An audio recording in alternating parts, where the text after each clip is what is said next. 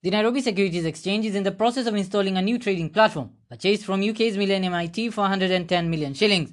The NSE postulates that the new system will lead to increased liquidity by multiplying transaction volumes and attract more retail investments. According to the management of the exchange, the new platform will lead to liquidity improvements through same-day settlements. Previously, it would take about 15 days to receive payments and up to 3 days for investors to receive their securities.